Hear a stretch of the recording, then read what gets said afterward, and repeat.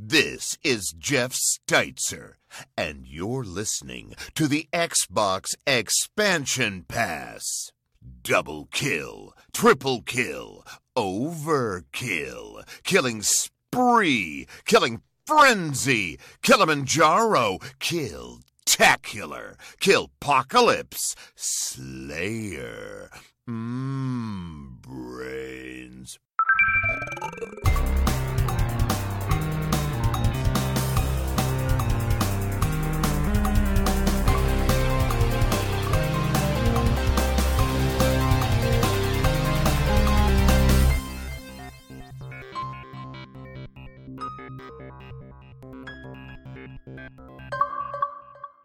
Welcome one, welcome all to episode 141 of the Xbox Expansion Pass, recorded on Sunday, July 31st, 2022. I am your host, Luke Lore, the Insipid Ghost. In this episode, we're joined by Joseph Moran, aka Mr. Badbit, host of The Trophy Room, a PlayStation podcast, on to discuss the latest gaming news, including some impressive Xbox sales numbers, Discord arriving into the Xbox ecosystem, and excitement around WB's multiverses. After that, I'll sit down with CEO of Hero Beat Studios, Javier Romero, to chat about their recently launched title, Endling: Extinction is Forever. Enjoy. Yet another week of gaming is upon us and behind us. Welcome to XEP, discussing all things in the Gamerverse as they pertain to the Xbox ecosystem. And as I want to do each and every week, I like to start the show by offering words of kindness to those who have made my gaming week better. And this week, the words of kindness are indeed twofold. The first, of course, is going to Nerd Propellant. Now, this is a cool story, guys. I was feeling some Sea of Thieves the other day, wanting to get a statue, a collector's edition, to go next to my Master Chiefs, my God of Wars, my Doom statues, etc. And Sea of Thieves does not have that. So where did my late night Googling take me but Etsy? And I found this really cool chest of legends over on what I thought was just like this random store or whatnot. I saw it. I wanted it. I clicked buy. I snagged this thing. I'm so excited for when it gets here. And I get a message the next morning from Nerd Propellant asking me if it was me that placed the order. Indeed, Nerd Propellant is a listener of Cast Co-op, of Season Gaming's Bitcast, and of the Xbox Expansion Pass. How cool is that? My day was absolutely made. I went out to get something fun for myself. Turns out the person that makes these incredible things listens to XEP. My day was absolutely made. So Nerd Propellant, you are amazing. I can't wait for the Chest of Legends to get here. It's going to be super cool sitting on my shelf next to all my other collector's editions. You rock. The second words of kindness go to my guest this week, Mr. Badbit, host of The Trophy Room, a PlayStation podcast, helping me out this week. Joe, how are you, man? I don't know why I'm here. You are here, good sir, because I feel like I'm fighting something off, not sick, but like I'm tired, I get that fatigue going. And it's been lingering for about 6 days. I took the Rona test, negative. Humble brag. Humble brag. Humble brag is right. But I really wanted a second voice in here to bounce some of these things off of. And I'm so appreciative that you stepped in. As you know, I'm not a big fan of you. I've often felt like I look at you, you smell bad. It's like this. I don't know. Yeah, that's why I was like the kind words. I'm like, I really, really hate this guy, I'm not a fan of his face. But here we are. Yeah, here we are. Indeed. A bit of housekeeping, folks. If you would drop a review over on the YouTubes, not the YouTubes, the iTunes, the Spotify's, put a like and a subscribe over on the YouTubes. That would be appreciative. And while I was off last week, I did publish an interview with the creative director for Skull and Bones over on Season Gaming. That was a print one. So while there was no XEP last week while I was on vacation, I was out there doing some things. Things. Yeah. There you go. I'm a doer of things, As long as you say so. That's how I hang my hat up. I'm like, did some things today. Never gets awkward. No, you know what, Luke? Can I get real with you before we start the show? Of course. I like you're like, I'm bringing you on because I have something. I'm a little under the weather. Yeah. I'm about to be under the weather. You feel it? Like I feel it in my knees and in my shins right now, man. I'm feeling it. I too took a COVID test, and let me tell you something. COVID, you never even had your car. I didn't. I'm negative. So humble brag. Humble brag for us, man. Humble brag. I'll tell you what. You and I were playing some games last night, and we got wrecked. We fought well. We fought well. We fought really well. To let the audience know, we were playing Sea of Thieves. Of course, I was carrying Luke into team. Yeah, right. And we first off, we double slooped it, humble brag. And so that means we just kept on trying for 10 minutes to log into the same server as 2 sloops. We did it. And a galleon tried to mess with us. We put that down. Oh boy, it was embarrassing for them because they were legitimately not like, they were new. And so like, why would you come at us the way you did? Right. I don't know why, but we came at them back. We took all their stuff because we were reaping. We saw the whites of their eyes. Yeah, we saw fear. We saw fear. We sensed it, and we took advantage of the situation. Sunk them, got their stuff, and because we were reaping, we were reapers. It was Golden Glory Week, and we're now doing like this fortress. This one sloop, white sail sloop, and if you know what white sails means, it's bad. And and these 2 guys were questionably incredible. Like at first we were like, oh, these guys are really good, which happens. Yeah. These are server hoppers. They're white sails. They server hop just to fight people, ruin their day. Like, they're not the fun kind. They won't they'll keep coming, Yeah, until they win. Right. And it's attrition. And like we beat them.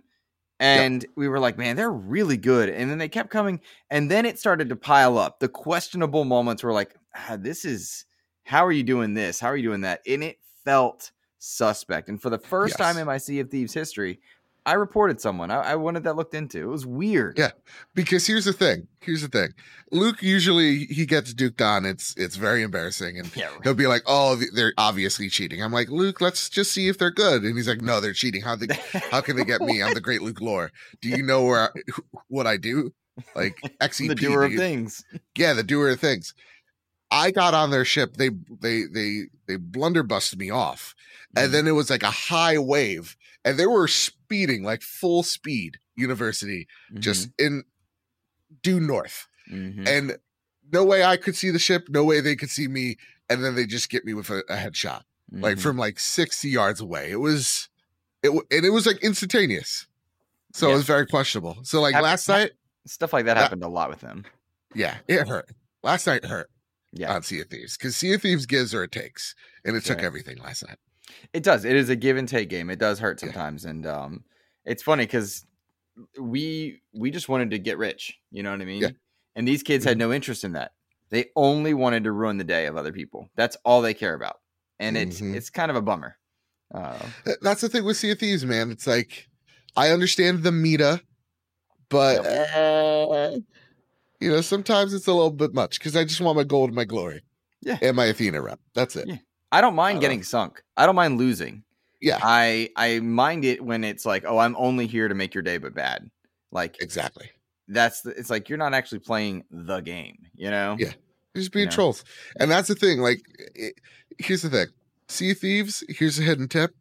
If you think you're about to get griefed on or there's trolling afoot, you get the old adage, when they go low, you go high. Just ignore them, make them waste their time, and then they'll eventually give up. Yep. Yeah, it's true. So that was my night last night. It's pretty rough. Yeah, well, it wasn't great. We're gonna give it another go later today. Sure, absolutely. But humble brag, I know this is an Xbox show. I platinumed Infamous First Light. Oh, that's a great game, dude. I think I have that platinum as well. That's good. Yeah, it's pretty fun. I like her powers a lot. Didn't like the story, but I liked her neon powers. It was nice. I've liked Second Son better than First Light. But that doesn't seem to be the standard.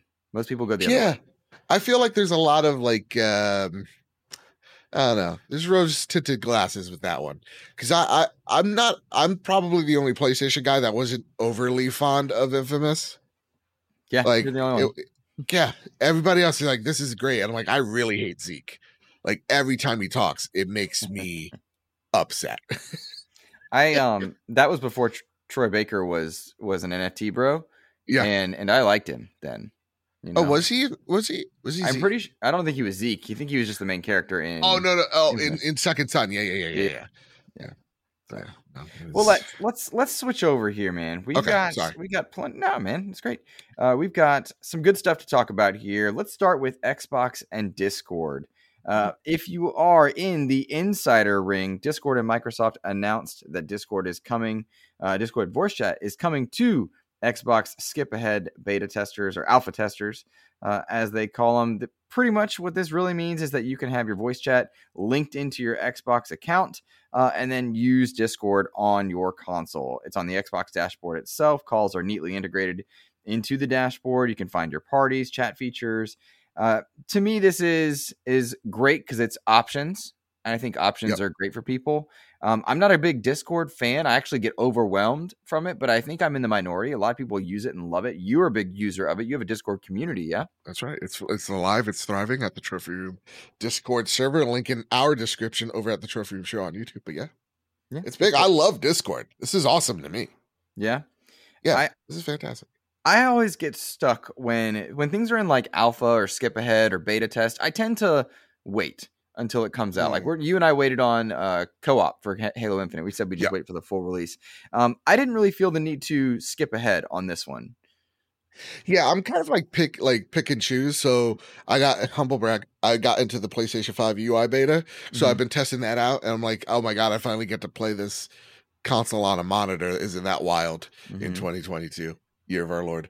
And and so like with this integration, I don't know if I would have hopped on board. I just feel like it's interesting, Luke, that Xbox got this. Like PlayStation just funded, I think just a year ago, or put some money down and fused Discord with cash. Yeah. So you would figure that like PlayStation would have probably gotten this first. Do you feel that's kind of weird? I noticed that and I thought about that because they did invest into Discord, and it reminded me of just how much these business deals go beyond the brand of Xbox or PlayStation. And you've got Azure servers powering different things from on the PlayStation side. And you look at some of the decisions that are made, and often it's not about Xbox and PlayStation. It's about Sony and Microsoft and what these other companies want to do and the technology they need to do it and who's got it at the time. I also think that Xbox is probably pretty inviting to a company like Discord with how open and transparent they are. They've got this very well-tested pilot program of the skip ahead, the alpha insiders, that kind of stuff that is already set up. That's not really PlayStation's bread and butter at the moment. And so I think that is probably enticing for them. And that was the reason being, as opposed to it being like, we're putting money in and now they're going there. It's probably just far more down to business and numbers. Plus, PlayStation right now, they're struggling to get units out. Maybe there's just a bigger install base to work with. That could be it. I don't know. I think when it comes to Xbox, they've been way more open and, you're right, inviting to platforms and third parties that we probably wouldn't think they would be. So I know like around a year-ish plus ago, there was talks that Microsoft was looking into acquiring Discord because they want that cross-play. They want that cross-play between PC and Xbox functionality. And what better way to use that than use the most popular, voice chat system in games, which is Discord, to kind of, stitch the two together. And although Discord passed on that deal, I bet there was something in a handshake somewhere that was just like, okay, so listen, you don't want to join us, but sure, but you want to at least integrate your brand with us in this type of capacity. That was probably the talk. I think they were probably working on this. Microsoft saw it, was impressed by, and then they were just like, hey, want to join our team? They said no, but they still allowed them to put Discord on Xbox. And I think this is a really great, no matter what the case is, this is a really great sign for what's to come. Crossplay is becoming more and more commonplace, and we need a better way to talk to each other, via PC to Xbox to mobile to PlayStation. Right. So it will, like, and Nintendo's eating glue out there with their little mobile app. But like, that's what I think is the important note here. More so than like PlayStation, I think will eventually get this. Absolutely. But we would want them to. We would want them to. Oh, absolutely. I want them to right now because, to be honest, their party chat is the worst. Yeah, I'm not bad. Our buddy Kev got a PS5, you know, and he was trying to use its UI and some of like the systems that like once you learn it, you learn it. But like Absolutely. it is not, I would say, user friendly at first. And then he also discovered that if you hold the power button, it does not turn the system off. That is the single most infuriating thing on any PC. My phone doesn't do that. It's so annoying. Kyle and I get to disagree with. Kyle's like, it's just literally like 2 button presses. I'm like, no, it's 7, and it used to not be this way. It used to be better than this. Mm-hmm. So we should demand better than that. I have no idea why that's a thing. Yeah. Press and hold is, do you want to turn off this device? Yeah, should be. Should be. But yeah, and on this Discord thing, it reminds me of Twitch. You want this technology being everywhere. I'm absolutely fine with it. I'm anxious for it to get integrated and people able to use it. And I'm anxious for the alpha insiders and such to finish up with it, because once it goes full launch, I'll test it out. Because why wouldn't you? You know? Yeah. Why wouldn't you? Because it's like 6 steps for us to chat when we play Sea of Thieves, you know? Exactly. I want to... Because what I have to do, I use the podcast mic to play on Xbox with you guys, because you complain about the AC in my room so much. And so I use RTX. It's very loud. It's very loud. It's right next to me. And I use RTX voice to cancel all that stuff out. But I can't just simply, connect this pod mic to the Xbox. I actually have to go through Xbox Party Chat to talk to you and then play the game on my Xbox and use it's just a whole rigmarole to get me playing Xbox with you, but chatting on the PC at the same exact time with you. It's a little annoying. So I feel like this Discord app is going to help kind of simplify that to the nth degree, where now I don't have to do probably 2 steps to get chatting with you. So I'm really liking this because it is not Xbox Party Chat on PC, because it is very finicky. Sure. Absolutely. Really and I'm a big fan of these third-party groups being integrated. I just think it's important, you know? Yeah. Well, let's move on to a different topic. And this one I think is really interesting because it kind of underscores a small point that data can sometimes lie to you. But Xbox is doing incredible despite numbers being down, and yet they're still up. All right. Yeah. So this is something I want you to stick with me on. Microsoft shared their 2022 fiscal year 4th quarter results. That's April through June of 2022. And it looks like there's a couple really interesting points here. Overall gaming revenue, Joe, for Xbox declined by 7% year over year. Xbox dead. Xbox is dead. Xbox is dead. We had a good run, guys. Yep. Really did. Remember when The Rock showed up? I remember. Well, I mean, and now Phil Spencer wants to God of War Ragnarok. Broke the internet. Can't believe it. Dude, I can't believe you would say such a thing. How dare he wants to play a good game. Right? Xbox content and services declined by 6%. Which is also year over year, which is another decline. Xbox hardware down 11%, Joe. Ooh-wee. My goodness. Now, all of those things might be pointing to these negative signs, things are so bad. But in this in this same earnings report, Microsoft revealed that it has sold more Series S and X consoles life to date than any previous generation of Xbox at this point in its life cycle. It's outselling the Xbox 360. Which is wild, right? So outside of the original Xbox or the Xbox One, sure. Yeah, and not hard to do. They're outselling the Xbox 360, which is wild to me. Interesting also, this is now the 3rd straight quarter in which Xbox has been the top hardware in North America. Another big win. 4 million people. PlayStation's dead, dude. I know. Well, there you go, right? What are your thoughts on PlayStation being dead? Because that's the only way this goes. I've been playing games for 47 years, and I've never seen this before in my life. I've never seen this before in my life. The last cool thing, 4 million people have streamed Fortnite on Xbox Cloud Gaming. And of that 4 million, 1 million players were new to the ecosystem. So that is pretty rad indeed. It's interesting to know that pandemic, lack of any first party games, really the stuff they've come out with in 2022 has been expansions, it's expansions to already out things or indie titles like As Dusk Falls. I said I wasn't a fan of it. No one's talking about it a week later. I told you guys, nobody listened to me. Take that, Ainsley Bowden. Yeah, it's interesting how data can lie. It's like, oh, decline 7% year over year, but then you're still outpacing everything. You've got chip shortages to go with. So what do you think when you see something like this? Like, what's your first go-to reaction? Can I tell you a reaction I saw on Twitter, and then I could tell you mine? Tell me the Twitter reaction.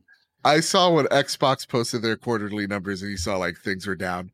One person on Twitter, very rational mind, said, "Yo, I think Xbox is about to take away those day one Game Pass games because it ain't working for them." And then the next day, PlayStation posts what I look as a pretty abysmal quarterly earning, and I just was just like, this guy. Twitter, social media. We just like to yell things in the ether. My first reaction of this is like, yeah, this is even when things are dry. So like, what is this, quarterly 2 earnings, right? Correct? Quarter 4, I thought. Quarter 4. Hold on, let me look. Yeah, fourth quarter, April through June. Quarter. Yep. Yeah. So when you take a look at the quarterly earnings, April, May, June, not a lot of games came out that time. Like, what did come out that time? I can't even only think expansions. Forza was in July. Yeah, nothing. Yeah, nothing really big. So like, I think this was expected for PlayStation, Xbox to have a pretty slow, fiscal quarter, or pretty low fiscal quarter. So all this is fine, but to see that, yeah, more Xbox in this point in time, or series consoles are being sold than the 360, and we think of the 360 as, even myself, as like that's the golden age of Xbox, right? And to see Xbox outperform the 360, which was a phenomenal console for them performance wise or sales wise, that's incredible. To see that Game Pass, even though their services are down, Game Pass still grew is an excellent sign to show that, hey, listen, look, we don't even need a big thing here every month, though they will. Even in the slow months, it still grows. There's still a huge interest in it. So it really is where we talk a lot about building the cadence of Xbox in 2023, 2024, and beyond. That's I can't wait to see the actual growth from Xbox then, because I think it's going to really surprise people. I think 2023 especially is going to be Xbox's big year, and a kind of, not to, for lack of better words, the do or die for Game Pass. Like, how this thing is going to actually perform in real time, we're going to see it firsthand. So again, even in the dry months, it's doing well, even though hardware may have declined a bit, though services declined a bit. It was possibly one of the slowest times for games in, I think, maybe the last year or two. So yeah, good. Everything's looking pretty good. Yeah, agreed. And when you look at the Sony side of things, like their operating profit went down 37% year over year, and they had a bunch of other numbers that were really not so exciting. And then you think about the fact that, oh wait, they bought Bungie. That's going to cut into some profit margins there. They're building. They've got big games coming out. Yeah. If gaming is, and this is where I go back to data can be deceiving. Like, yeah, things are going to go down when they've been up so high, and they're going to ebb and flow. But when the consoles are doing so well, like, I'm feeling good about this stuff. Like, I feel good. Sony's still in a great place. I still think they have the best first party catalog. Sure. We had a fun discussion on Cast Co-op over the past 2 episodes, which I would encourage anyone to go listen to, where we tried to rank our top 5 Sony studios and then our top 5 Xbox studios. It was harder to do Xbox, I thought. A little bit, yeah, because a lot of it is like a lot of the promise of these studios, or like what's their actual track record, right? And that's what we did with PlayStation. It was like, what are the actual track records of these studios? And you're like, oh my god, yeah, like Santa Monica does not miss much, and even when they do, their games are still good. Like Naughty Dog, Last of Us Part 1 and 2 are good. Uncharted 4 is way too long in the tooth, but like even then, it's like, yeah, we have the promise of what is to come for Xbox, and that's what makes, I think, Xbox so exciting right now. Yeah, is that, yeah, there are some though the track isn't like it's unproven right now in terms of like is Redfall going to hit, is Starfield going to hit, you still have these studios like Ninja Theory, like Bethesda Softworks, where it's just like, I'm questionable on Starfield, but man, Bethesda's track record is that this game will probably be at worst good and at best a game changer for, you know, Western RPGs. Yeah. So like, you're just taking a look at like just Ninja Theory and like in Obsidian, look at these studios that have done so many amazing projects with such little cash, and now they're being infused by so much of it. What the possibilities for them are endless. So like, to me, seeing these numbers, you know, I'm not a doctor, I'm not a salesman. You know, they look bad on the offset, right? Or when you're looking at it dead on, and you kind of just look at, you know, what came out in April, what came out in May, what actually came out in June. You're like, yeah, not much. You kind of expect this. So yeah, not everything's gonna keep going up and up. There's gonna be ebb and flows, but so far, even when we get to the valley portions, it doesn't seem all too bad as of yet. And I would argue 2022 is fully that valley of COVID, because they were able to push out, get things over the finish line, projects that might have been hit by work from home. But what you're seeing now is like the stuff that really couldn't be done quickly. Yeah. And go ahead. You know, and I've seen a few comments of like, how many times are we going to blame COVID for stuff, for like projects being delayed or pushed or whatever? It's like, understand there's transitional periods, and there are now gaps in like, there was a point in time everybody had to move from their office to their home, and they couldn't just take their work PC with them. Right. And then you had to somehow find a way to get all that data into a secure location with your home internet, not business internet. And then realize that you transitioned or start to transition away from that workplace. And it doesn't mean the workplace is back to quote unquote normal, like pre 2020. It's now completely changed. The landscape's completely different, because there's some people that like the work from the home, and then there are some people that don't. And now you have to have that type of, okay, so how do we transition to this new normal of a hybrid situation? You're seeing so many people, I think, at least on the PlayStation side, going, hey, you don't need to live in North Carolina to be a part of Insomniac. You could be a part, you know, you could be in Canada and you could still work with us hybrid. So like, there are still solutions out there that aren't perfect, that need to be fixed. And there are just some systems in place that are just learning how to do this. And that's why you're seeing the gap where it is right now, is that they're still learning how to adapt to the changing environment of how we work now. So you could also make an argument that next to COVID, you've also had a bit of a reckoning in the gaming industry as social movements outside of gaming, like Black Lives Matter and political elements, start moving around. Within gaming, crunch culture, toxic workplace environments, leadership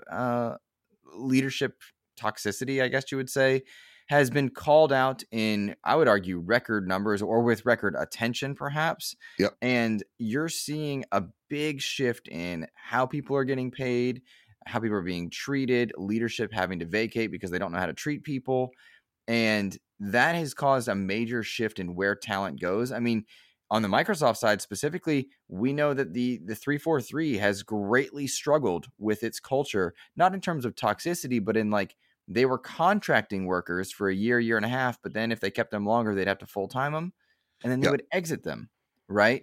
And that was happening at one point. I don't think it's happening now, but when you see stuff like that, go ahead. A great example is Grand Theft Auto, right, with Rockstar. Yeah, like the Jason Schreier article that just came out. You know, all the biggest details that struck out to me wasn't like a first female playable character in a 3D GTA. It is, hey, their culture has improved greatly from where it was during Red Dead to this, right? Like their culture has improved greatly with the new leadership, with the new people in charge. They're actually taking that initiative and that feedback, not just from players, but from their own staff. And that's amazing to see. But that doesn't come easily or without struggle or strife. It comes with those things. And it won't come quickly. I think that's the biggest thing. Hey, you know, look at Microsoft. They're delaying games left and right, internally, like publicly, privately. They refuse to have toxic workplaces, and that means talent's going to want to come to them, but that takes time, and that means the games are going to wait, Mm-hmm. Yeah, and for absolutely. better or worse, right? Yeah. It's still a business, but then like I don't want anybody abused to bring me my video game, right? So it's but I did see that article about Rockstar over kind of changing over a season game.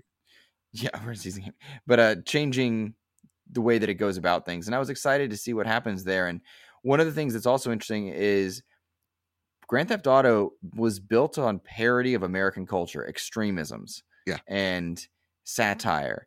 Well, now the satire has become reality in so many ways. It'll be interesting to see how they navigate telling a story.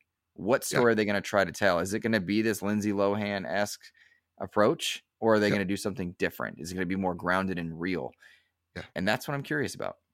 Yeah, I mean, like UFOs weren't like, real. You know what I mean? When the last GTA came out, and you have or even Red Dead, where you have like the silly like UFO abduction thing, and now you have like the government going, we don't know what these objects in the sky are, and everybody's just okay with it. Like, I want to know, how are you gonna make that funny? Because that could be, if done correctly, hilarious.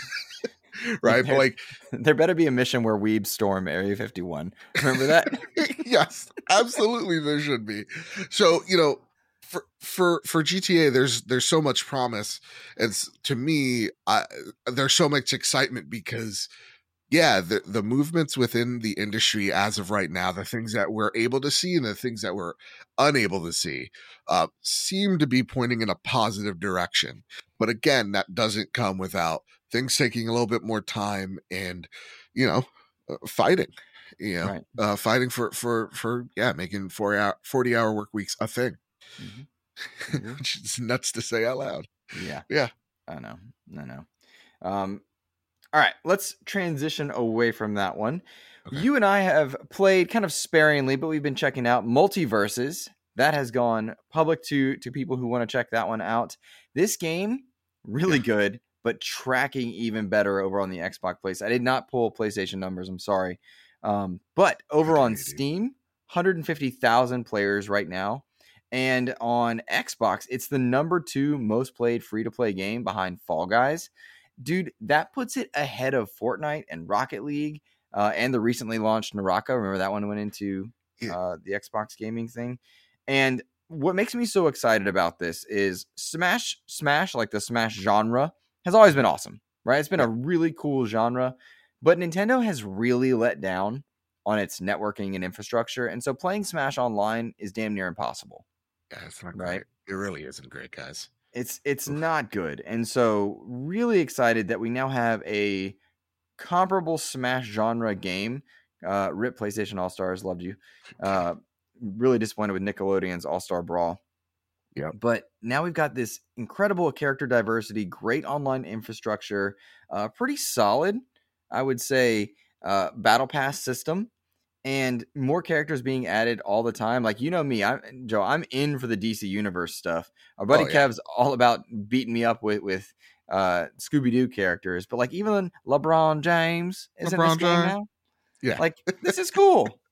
This is awesome, dude. I played a bit of it, like about an hour of this game, because I heard so many people in the early, get this game a week early access, just preach about how great this game is. Actually, shout out to friend of the show, Miles Dampierre, who wrote up a fantastic piece over at Windows Central. And this really is a very, I'm not saying like it's gonna make Super Smash Brothers cower in their boots. It's like, no, but this is, I think, for the first time when we talk about the Smash genre, where there is an actual competitor out there to Smash Brothers that feels like Smash Brothers without it being a straight up clone, if that makes any sense. Right. Yeah. I think you're absolutely right. And can I say something very, very controversial? I want to hear a controversial and brave statement from you. Yeah, and I expect a round of applause, audience. So if you're in your cars, prepare to clap. I don't care if you're on the highway. I'm expecting this. There are some things and elements in this game that make it a lot more fun than Smash Brothers. And the one thing that I'm thinking of is when you're doing team play, like a 2v2, for example, if I'm about to get smashed out of the arena, some characters, I think most characters have the ability to, I think it's like either hold Y or triangle to actually zip them back to the ring.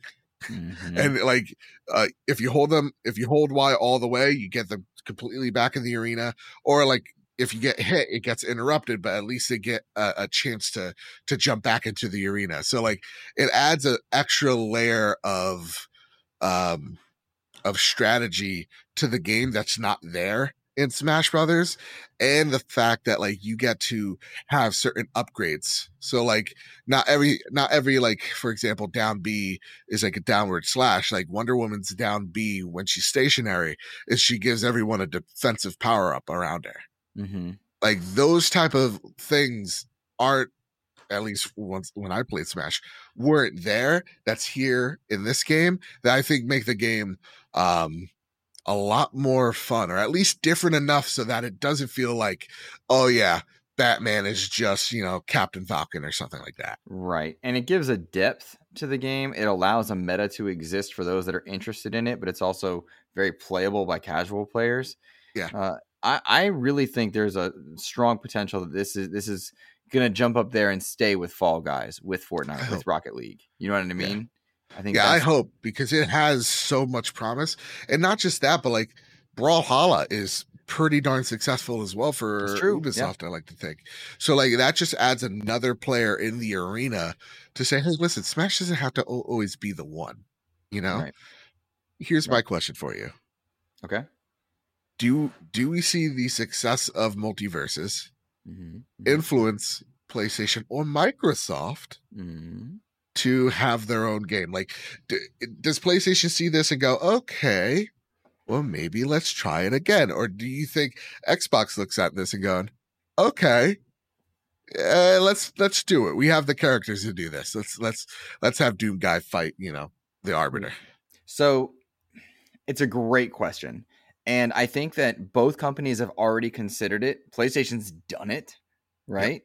Yep. Xbox had Killer Instinct, and they had characters like from Halo and Gears and such in Killer Instinct. I think, though, what you're likely to see are PlayStation and Microsoft petitioning to get their characters into multiverses as guest characters. I think that's a smarter move rather than having to build something from the ground up, because this is looking so good. And I think what you actually see is Xbox is well positioned to have a fighter of their own, maybe a fighting game, like another Killer Instinct game or Killer Instinct like game, another Mortal Kombat-esque game with their characters, versus a brawler like this, right? Because this, if it does maintain, this has a huge potential. We saw a question written in by Famous Seamus, who I believe is the most famous Seamus that you or I have ever heard of. That's a fact. Yeah. I mean, and it's science too. It's science. Look it up in the book. He wrote us and asked, with multiverses out now, what are some characters you want to see in the game? I mean, Joe, the possibilities are pretty endless just within WB. You've got the Matrix characters. You got the Pennywise the Clown could be in there. Yeah. Lord of the Rings, which means the Hobbit, which means the new Rings of Power. There's a lot of DC characters. Well, Lord of the Rings now is sort of, that's Amazon now. Think of them as Amazon now. The old ones? Like, could they use the old movie characters, like the old Gandalf and such?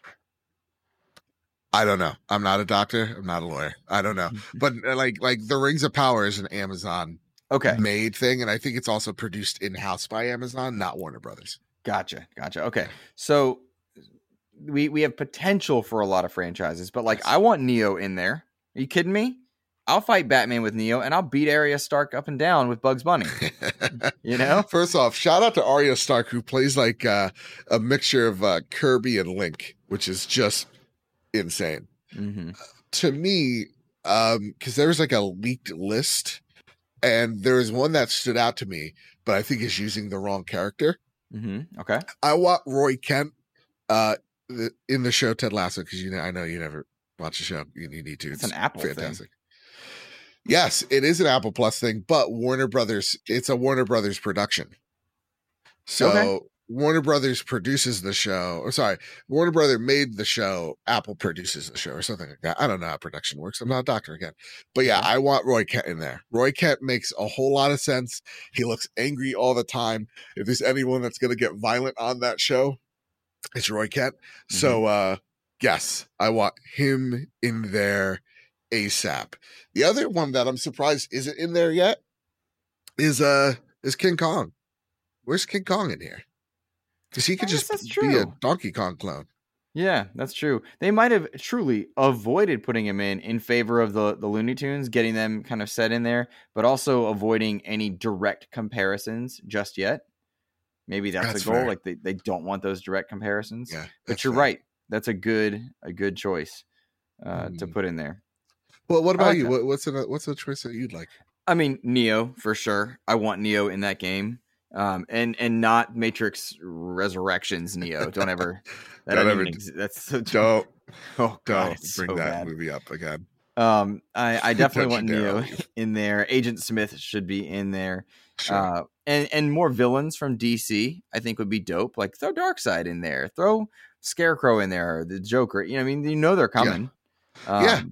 But like the possibilities are endless. Like get Michael Jordan in there. You got LeBron James. That's what I was actually about to say. Why not get Michael Jordan in there?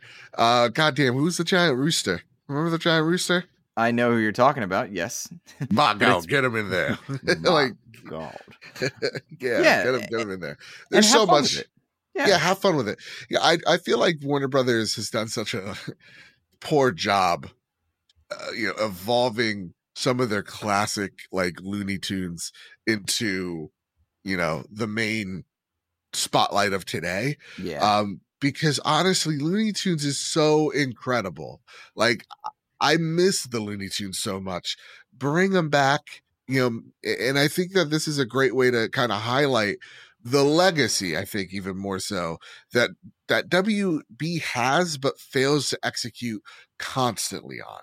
So that's what I kind of want to see from them, man. I want to see them embrace their legacy a bit more, and not just throwing in DC characters, but like the obscure stuff that we don't think about. Again, like throwing like Ted Lasso characters in there. That's hilarious because like they don't make sense why they would be there, but they're there. You know, and you could get a few Mortal Kombat characters in there too. Yeah, why not Scorpion and get some. Yeah, get some. What's the other guy? What's the guy's name? Sub-Zero in there. Yeah. Yeah. And I'll tell you what, and I mean this wholeheartedly, I want Kratos in there. I want Master Chief in there. I want Doom Guy in there. I love seeing those kind of crossovers in there where it's not taken too seriously, but essentially they're saying, hey, use this character in this game that's doing well and let Batman fight him. I don't care. Like Fortnite has shown us that it doesn't damage the brand if it's in the, I mean, for God's sakes, we have the worst season of Fortnite ever, vibing. But like Darth Vader comes down in Shuttle Tydirium, and he's on the map too. Yeah. And then all of a sudden, I'm like, you know what? I can play Fortnite again. Yeah. And I don't think we mentioned Harry Potter. Harry Potter's WB, right? That's WB. I mean, I think there would be a weird licensing thing with them, but I would think in time, you get a little wizard in there. You know what? Put J.K. Rowling in the game. That's something you were telling me privately, right? You wanted your hero in the game? Yeah, my hero, someone I look up to, someone who's never said anything really dumb. Honestly, I think you should put her in there because a lot of people will take a lot of frustrations out. She should be an end boss, like the hand from Smash. Oh my God, real talk. Look at you could get Mel Brooks movies in there. Oh, you mean like Spaceballs? Yeah, Spaceballs, Blazing Saddles. Was it his version of Robin Hood, Men in Tights? Like, dude, that would be fantastic to get Dave Chappelle's character from that movie in there. But yeah, like there's a lot of stuff that they can do here, man.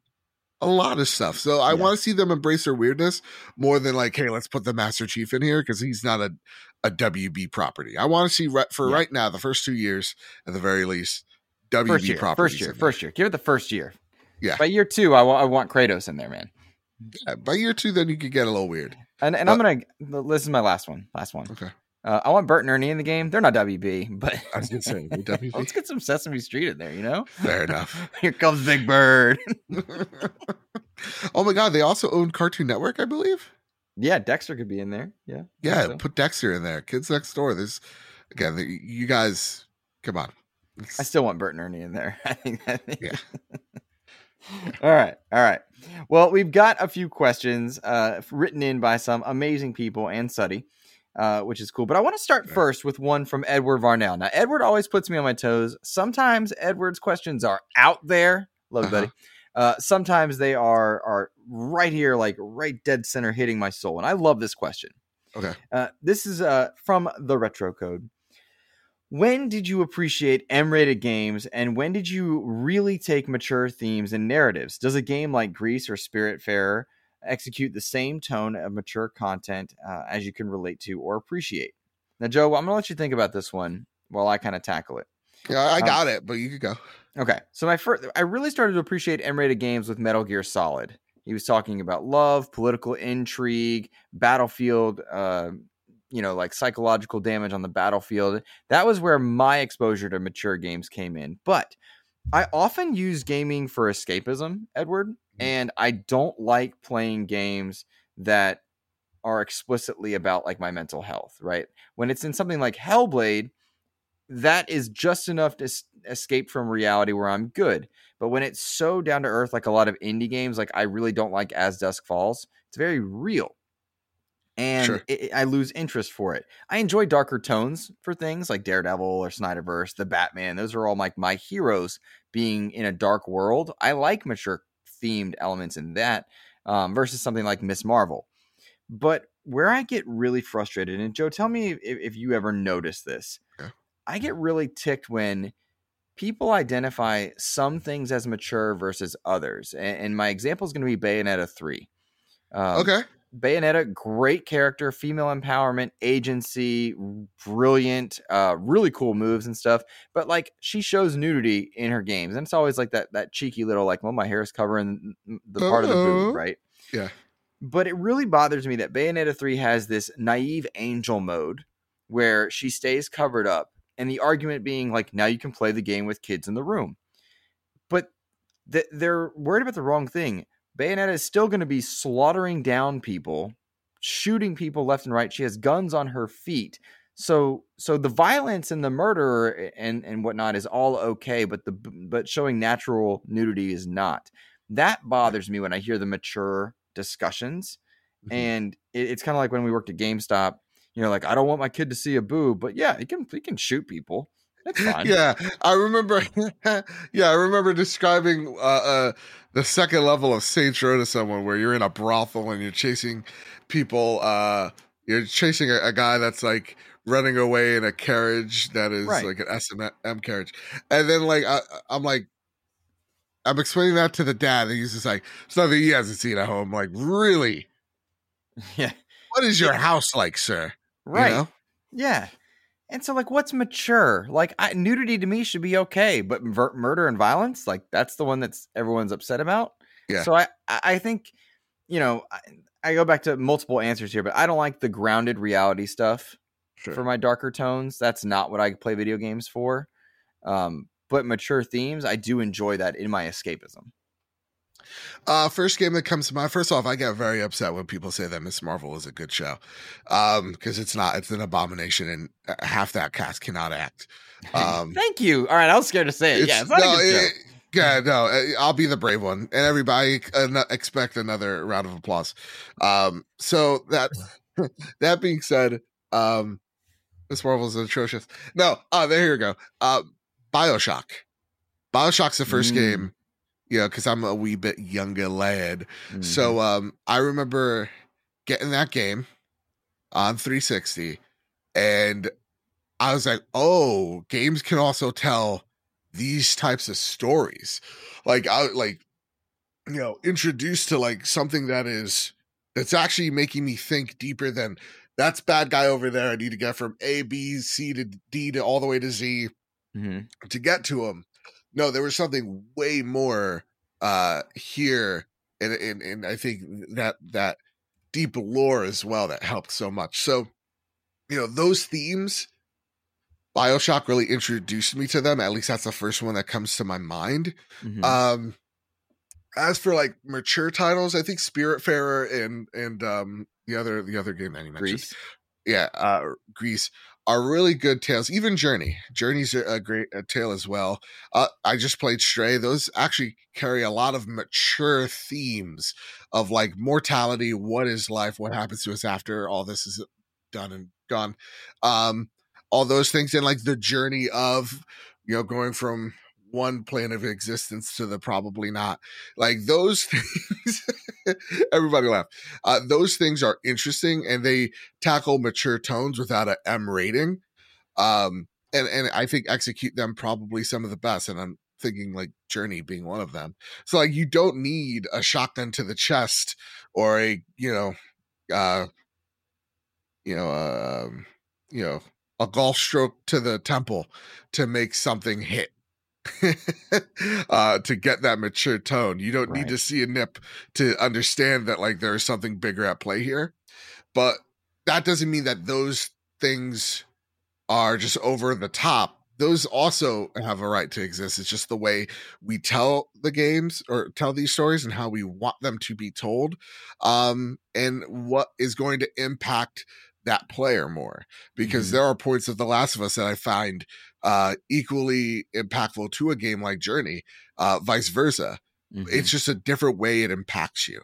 So though you don't need all the gore or limbs tearing off in Journey, those things happening in The Last of Us, it makes a lot of sense, and it hits a different note. I struggle sometimes because Journey, I think people ruined Journey for me, unfortunately. I did not get any mature sense of anything there. Nothing. Oh, really? Okay. Absolutely nothing. But I think it's because people took the moment away from me. Sure. Whereas in The Last of Us, the first one, that game to me is stellar. And the end moment, the non-choice that you are given at the end, that was the most front-facing, mature moment I'd had in gaming to that point, where it was like, I don't get a choice here. I'm in a world that I could not choose, and I felt something akin to like, this is what it'd be like to be trapped in this situation, you know? And so that to me was really good writing. I don't think Last of Us 2 was good writing, but I really love the first one. I don't want to play it again, which is another thing. Like there are movies that I don't ever want to watch again. Sure. But they're so good that one time out. You know what I mean? Yeah. No, I think you're dead on. Also, like another game that hits really well, that's pretty gory, and I think hits equally hard. And it is a zombie thing. Is like The Walking Dead Season 1 is a stellar game that I will never play again, but it's stellar. It's absolutely incredible. And that non-choice at the end made me feel something. And that's the thing too. It's like the stories that the narrator or the person writing it rather wants to tell. I love those. I like that. The non-choices at the end. It's like, no. This one's out of your control. This is how the story goes. I like those. Those are bold moves. So I think the recent example of As Dust Falls, I don't like that game. I really want to interview the team because the game is not bad, right? Like I don't like it. It's not the same as saying it's a bad game, which is a consistent thing. I feel like we unfortunately have to keep reinforcing. But that's except a very if it's mature Miss game. Marvel, we have to be really honest with ourselves. And look I'm so glad you said it because I never want to be the guy because I don't want anyone thinking I'm storming a Capitol because I don't like Miss Marvel. Exactly right. But it's like it's just I get it. It's just I don't like it. It's not good. Sorry. Glad you may like it though. There are two relevant things to the bigger MCU in that show, and someone told me both of them, and I was like, I'm done. I'm good. Yeah. Oh, that's what I should do. I think I should just stomach the last 15 minutes. Yeah, I think that's what probably needs to happen. All right, fair enough. You just stomach. That bit. Yeah. Here's the thing. Like, I love Spider-Man Into the Spider-Verse because I saw myself as that hero, but the story and the hero story was actually really, really amazing. Yeah, I agree. I use that in my classroom to teach. Exactly, because it's a phenomenal movie. All right, let's go with one more question. This one's going to come from our buddy James Suddy, whom we love. Mr. James Suddy says, "What are some of your go-to playthings outside of Xbox and PlayStation? The hell is Why this question? is it each other's moms?"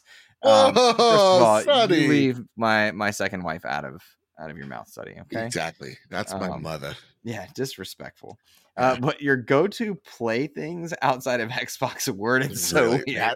That's so weird, Sonny. That's uncomfortable. Like playthings. What, you mean hobbies? Yeah, I think he means hobbies. I don't know. I read comic books. I have not been wanting to read books lately. I exercise. One thing I like, but I don't. I can't compete with, like the Ains friend group. They are all like into collectibles and stuff, but they all have way more income than we do. Dude, way more. I'm so jealous. Like Ains literally showed. I wish this was a joke. It's not. He showed us boxes littered of like statues. Like, look at what came in the mail today. I'm like, I don't know what. Like, your house looks like a UPS store. Like, that's how many boxes there are. And then he tells us, he's like, yeah, just store it in the garage. What? What? Crazy. So you have them, you can't even admire them? Yeah. And you're... It's wild. Oh boy, disposable income. Let me tell you. Yeah. Any of your go-to playthings? I really do. Again, Sonny, I feel like we got a different vernacular. Hobbies, things you like to do, activities, even. Mm-hmm. I don't know, man. I like watching a good old TV. I like watching a good old movie here and there. I really, in my older age, as I gotten older, I really dig just going to the movies alone. So good. Great. It's so no one's there. It's like noon. You're there with like three other people. Like, I watched Top Gun Maverick that way. Oh my God. I had the whole theater to myself. It was beautiful. Top Gun Maverick is a film, dude. Yeah. It's a film. It's cinema. Honestly, right next to Batman, it's like probably the best movie I've seen. And it gets close. It's really close. All right. And what else do I like to do? I don't know. I like to knit. My girlfriend / Luke's mother, she really likes a good infinity scarf, and I don't even know what an infinity scarf is, but I got a lot of jokes now. Oh, don't worry about it. We wrap each other up with them. That's what we do. Okay. All right. I think we're going to call it there. I'm going to give you the closeout, but I will let everybody know you can, after we close out, you'll be listening to an interview with Endling, Extinction is Forever, CEO and founder of that studio. If you've not played that game, that is a mature themed game. You play as a mother fox who is trying to keep her cubs alive. It is a survival game, but it really touches on some feelings of loneliness, and the primary enemies are humanity and kind of their destroying of the environment. And it's really, really a good game. I do recommend it. It's a little on the expensive side, but there's a demo out. So check that out, guys, for sure. And good interview, 25 minutes. Javier was wonderful. Please do enjoy that. And I'll ask you before I let Joe kind of shut us down here. Please take a moment to throw an iTunes review. It means the world, and I'm so grateful when you guys do that. Click like and subscribe if you're watching on YouTube. I really appreciate you guys. Joseph, where can we find you, buddy? Well, you can find me over on Twitter at Mr. Badbit. You can find my show, The Trophy Room, a PlayStation podcast made by the players for the players, where each and every Thursday, me and my best friend Kyle talk about the latest, the greatest in all things PlayStation, over on YouTube, Spotify, Google Play, Apple Podcasts, wherever you find your podcast service of choice. The Trophy Room is there. If you rate us 5 stars and you share us a screenshot, you are entered to win a copy of The Last of Us digital deluxe version. So you don't have to pay the $70. I shall for you. I'm a good man like that. Man of my word. So there you go. Yeah.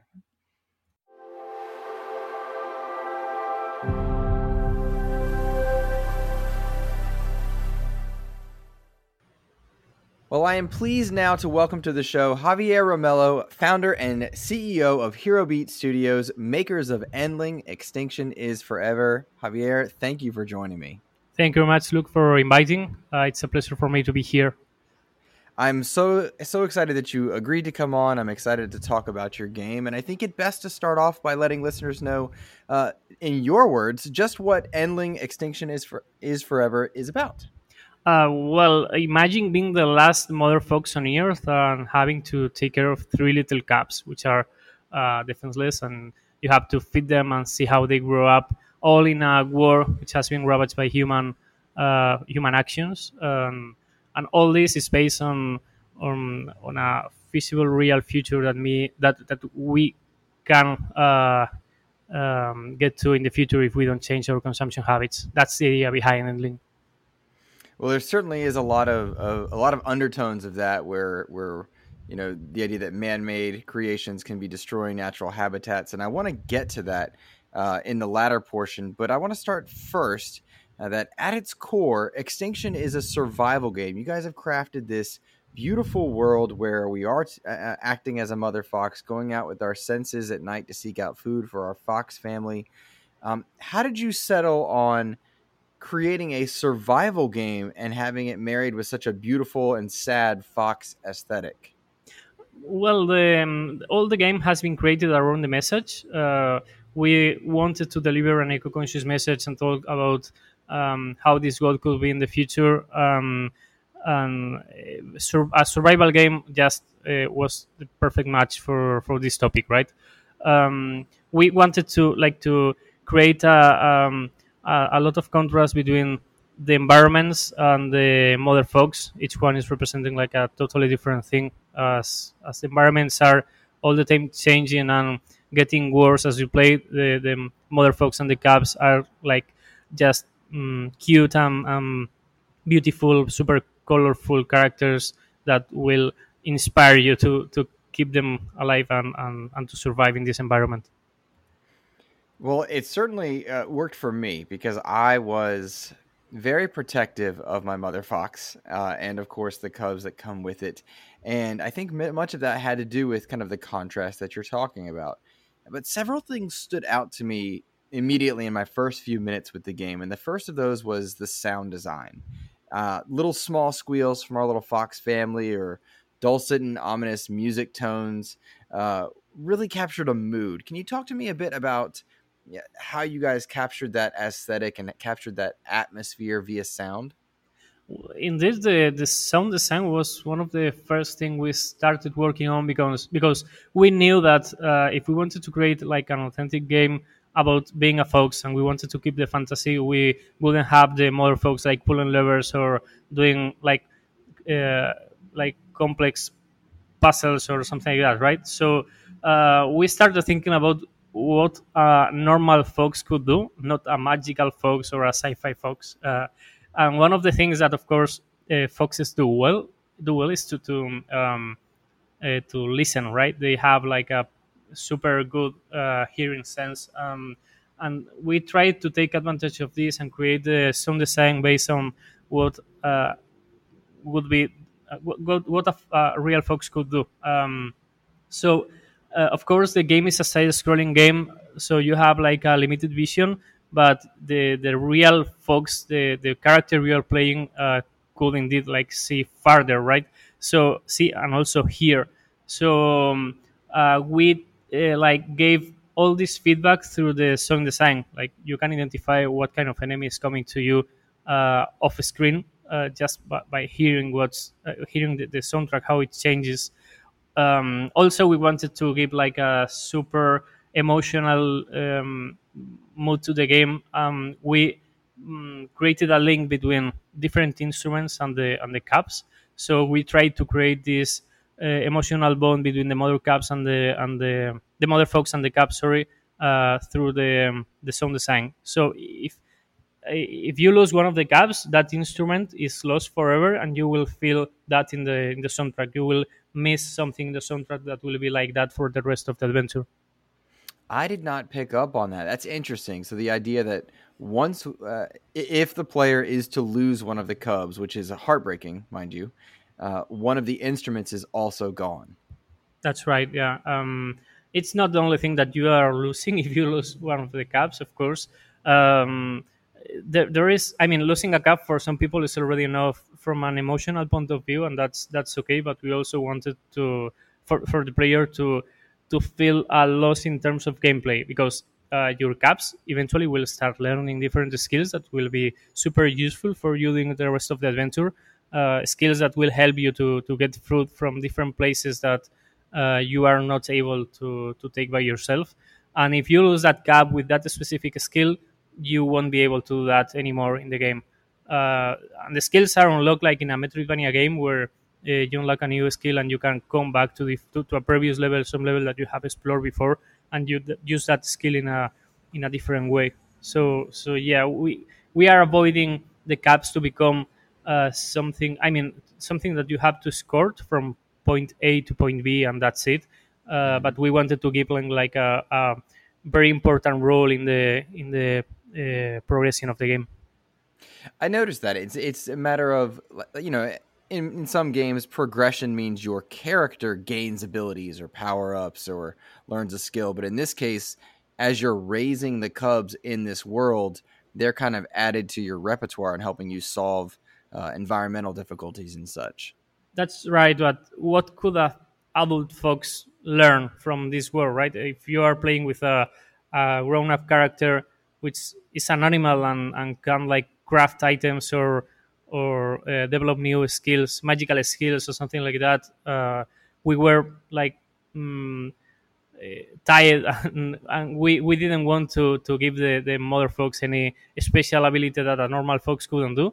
So we decided to do this player progression through the skills of the caps, which are, I mean, you start the game when they are still in the womb of the mother. So there is plenty of things that they can learn and can help the mother to get different kind of food sources. I'll tell you what, for anybody that didn't like know that the primary role of the game was mothering cubs, finding out that you were pregnant whilst fleeing that initial first fire that happens in the opening 30 seconds or so, that was a big impact. You know, like that's a big moment to realize that, oh, not only am I in charge of my survival, now I'm charged with caring for this family. I think that has an emotional weight to it. Yeah, we don't like to tell things like sorry for the noise in the background, guys. uh, we didn't like to tell things through text or something like that. We just wanted to put the story and tell the story through environmental storytelling. So of course you start with the mother folks being pregnant. You can see even the caps floating in the womb in the main menu of the game, but maybe you won't notice, and that's something that you will realize later, maybe even in a second playthrough. And there are a lot of details that we have put a lot of loves into them that we just don't clearly tell, and you have to discover. That's one of the points we are most proud of in Endling. I want to talk a bit about the visual aesthetic. Now, in truth, Javier, I don't have the proper vocabulary to describe to listeners just how beautiful and minimalistic this art style is. So, could you do that for me? Because there's a uniqueness to this art style that I think is really special. Thank you. Well, as I said before, like the game is a side-scrolling game. So one of the main goals for us was to try to have control of everything which is shown in just in a screen. We wanted the game to be very screenshotable, you know. But of course, then we realized that if the main goal of the game was to deliver this eco-conscious message, we couldn't just do a side-scrolling game, because everything that you were leaving behind in a side-scrolling is lost forever, and you don't care about that anymore. And it was very tedious to do like a huge backtracking if you wanted to revisit the places where you have been, if it was a standard side-scrolling game. So we introduced this mechanic where you can travel through all the environment. At certain points, you can interact with the environment elements, and you can start like going towards the background or foreground, and it creates kind of a sandbox experience in a side-scrolling setup. We came with this quite early in the development process, and it has like we believe that the result is very good, because we could like keep this um, uh, this attention to detail in the art of the game, and at the same time to it was a super good match for the message that we wanted to deliver. So yeah, Endling has like a minimalistic style, like very colorful. It's not like a realistic game or something like that, but we feel that we have managed to deliver those emotions through the environment anyway. So yeah, I think it's the art style is quite unique, and we also love that. Yeah, it's beautiful, and it really shows just moments of emotion that I thought really stood out to me. Early on in the game, there's a moment where an injury takes place to your fox that results in a limp. It's a man-made impact that causes your fox to limp via a trap, and I have to imagine uh, there was an intention there to showcase something and of what's to come, because I know I was very upset when I saw that my fox was limping as the result of a man-made trap. Yeah, we didn't want to show humans as enemies. Well, just enemies. They are enemies in this story, of course. But it was very important for us to make clear that every human you find in Endling is just a survival, just as you are. It's just random people who has been caught in this situation, in this dystopian future where everything is going super bad, where humans have tried to be more eco-friendly and have tried to use uh, in a more sustainable way the environment, but we failed. So now the only thing we can do is just to to survive, right? Mm-hmm. Um, and that's why everyone in this game is trying to kill you. Some of them because they want to take some benefit from you or just eat you, and that's it. It's not just bad people, but people who is trying to survive. Yeah, there's definitely enemies that are natural to the environment, badgers and such. But I really found myself not liking the humans, which I think is another part of the intention. Yeah, of course you won't like them because they are representing all the bad things that are happening to the environments and the mother folks and the caps. But again, it's they are just there trying to survive in the same way you are doing that. So you cannot judge them for doing that, right? Maybe not by the end, but I gotta tell you, early on, I was hard in mad at them for sure. Now I'm curious, was it difficult for the team to create those moments of pain for the fox, for the mother, for the cubs? Because there are moments of great sadness or potentially great sadness, depending on your choices, either physically or through loss. Was that difficult to animate, to create, to get sounds for? Yeah, we have suffered a lot developing this game, because we have to face all those moments and just looking for documentation about how we could deliver this message without trying to without being so violent or something like that was something really hard for us. Um, of course we have avoided like creating violent moments just because, but in the moments they are needed because we wanted to deliver this message, of course they are there and they show the that well that Engling's war is harsh, and we are just depicting things that are happening actually, and we are not inventing anything, right? So it's important for us if we wanted to raise awareness about those topics that we would be like very authentic and realistic in the way that animals and environment is being used by humans. Gotcha. I see. I see. Despite the moments of pain and sadness that you're given in the game, there are also moments of great beauty and cuteness. I'd imagine those were put in intentionally to help kind of offset the tone to make sure that we're not too sad or too frustrated. Yeah, well, there is always some room for hope. Even in this future, there is still people who is trying to make good things. They will give you the few things they have in order for you to survive. So, yeah, it's not everything bad. There is some light in the dark. Gotcha. Gotcha. That makes sense for sure. Let's see. We had a question from a listener who's enjoying your game and says, I've been playing it. He got to the third lair last night, but he's curious. There is a tree stump with a memorial to a young girl, and he was wondering if you could elaborate on that at any point. Is there a greater meaning to that? Yeah.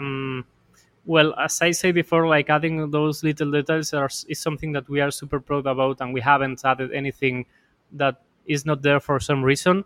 But I would like people to take their own conclusions. It's the same with the environmental uh, message that we are delivering. What we want is to put things there in the game so everyone can take their own conclusions and see and reflect about that. Right? It's not. I mean, I would prefer to avoid explain everything in the game because I think part of the beauty of the game is to try to figure out what was happening there. But yeah, I think that memorial is something very important in the narrative of the game. I invite anyone to our Discord if they want to talk and comment about this because we have a growing community of people, super good people who is just commenting all those topics in the chat. Okay, good to know. So head to Discord, Anubis, if you want more. But it sounds, I love that idea that there's a little bit there. There's definitely a reason, but discovery is part of it. Let's switch gears just a little bit away from kind of the heavier topics. I'm curious, how do you go about when designing a game, deciding on the length of a game? The idea of, have you told your story? Is the game long enough, short enough? As a smaller title, finding the length of a game might be a bit of a trick to it. How did you guys settle on Endling's length of game? The actual length of the game was something that we decided when we started developing the game. It's not something that we discovered later. We were always aiming for this duration.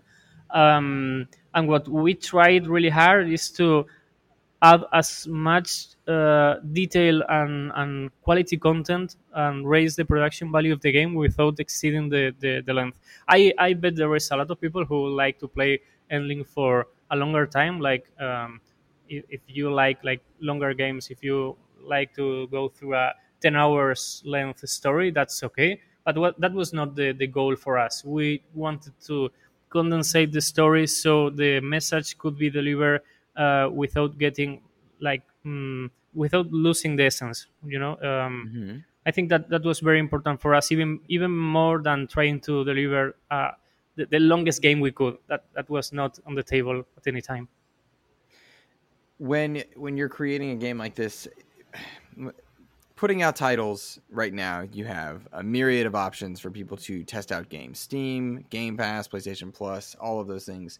You guys have a demo that is out available for anyone that's not yet sure if they want to purchase the game. They can play the demo. What was the logic behind that one? I think it's very important for people to try the demo because Endling is not a challenging game and it's focused on delivering this story, this message. So we wanted to avoid somebody to get disappointed with the kind of gameplay we were delivering because, as you said, it's a survival game. It has stealth elements. There is just a bit of Metroidvania in there, but it's not some game that maybe a hardcore player of any of those genders would like to go through. Maybe they will, but if you are a super hardcore gamer, you may find that the stealth is not enough for you. And we wanted everybody to experience this from the very beginning, so they could know what kind of game they were going to play. I think the demo it's a good depiction of what's there in the rest of the game, and I invite anybody to play it on Steam. There is also an Xbox demo. So yeah, I mean we had this demo for a long time, so anybody could see how the game is looking and what the mechanics are.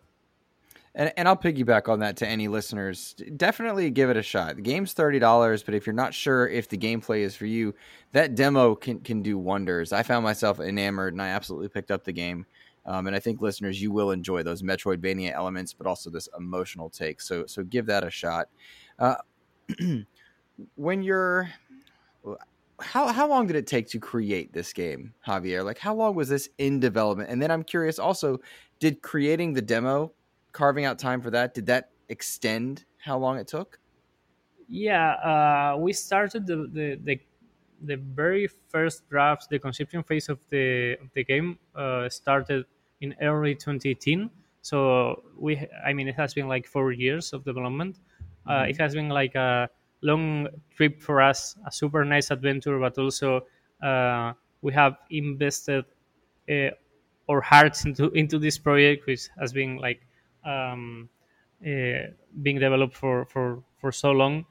um, yeah, I think I think people will like to enjoy those all those details that we have put into the game for all this development.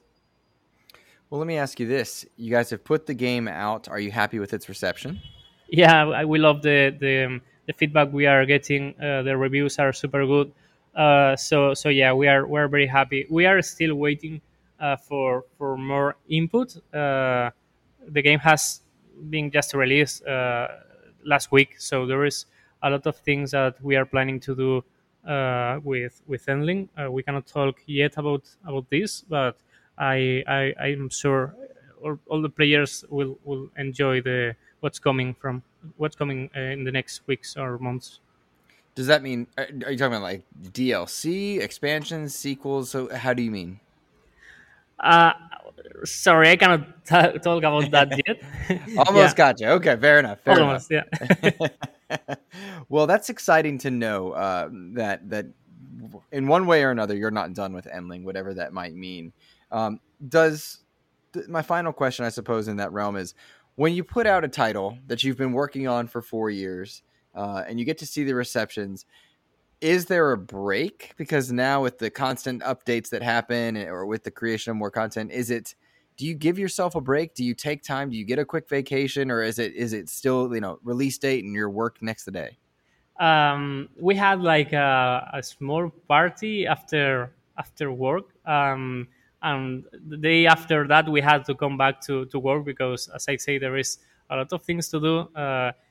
As Hero Beat Studios, we are already working on our next projects, so there is no room for just for uh, having a long holiday, which is something we would like to do because the development process has been very hard for everyone, and we have, as I said before, we have invested our efforts into creating this and delivering the experience.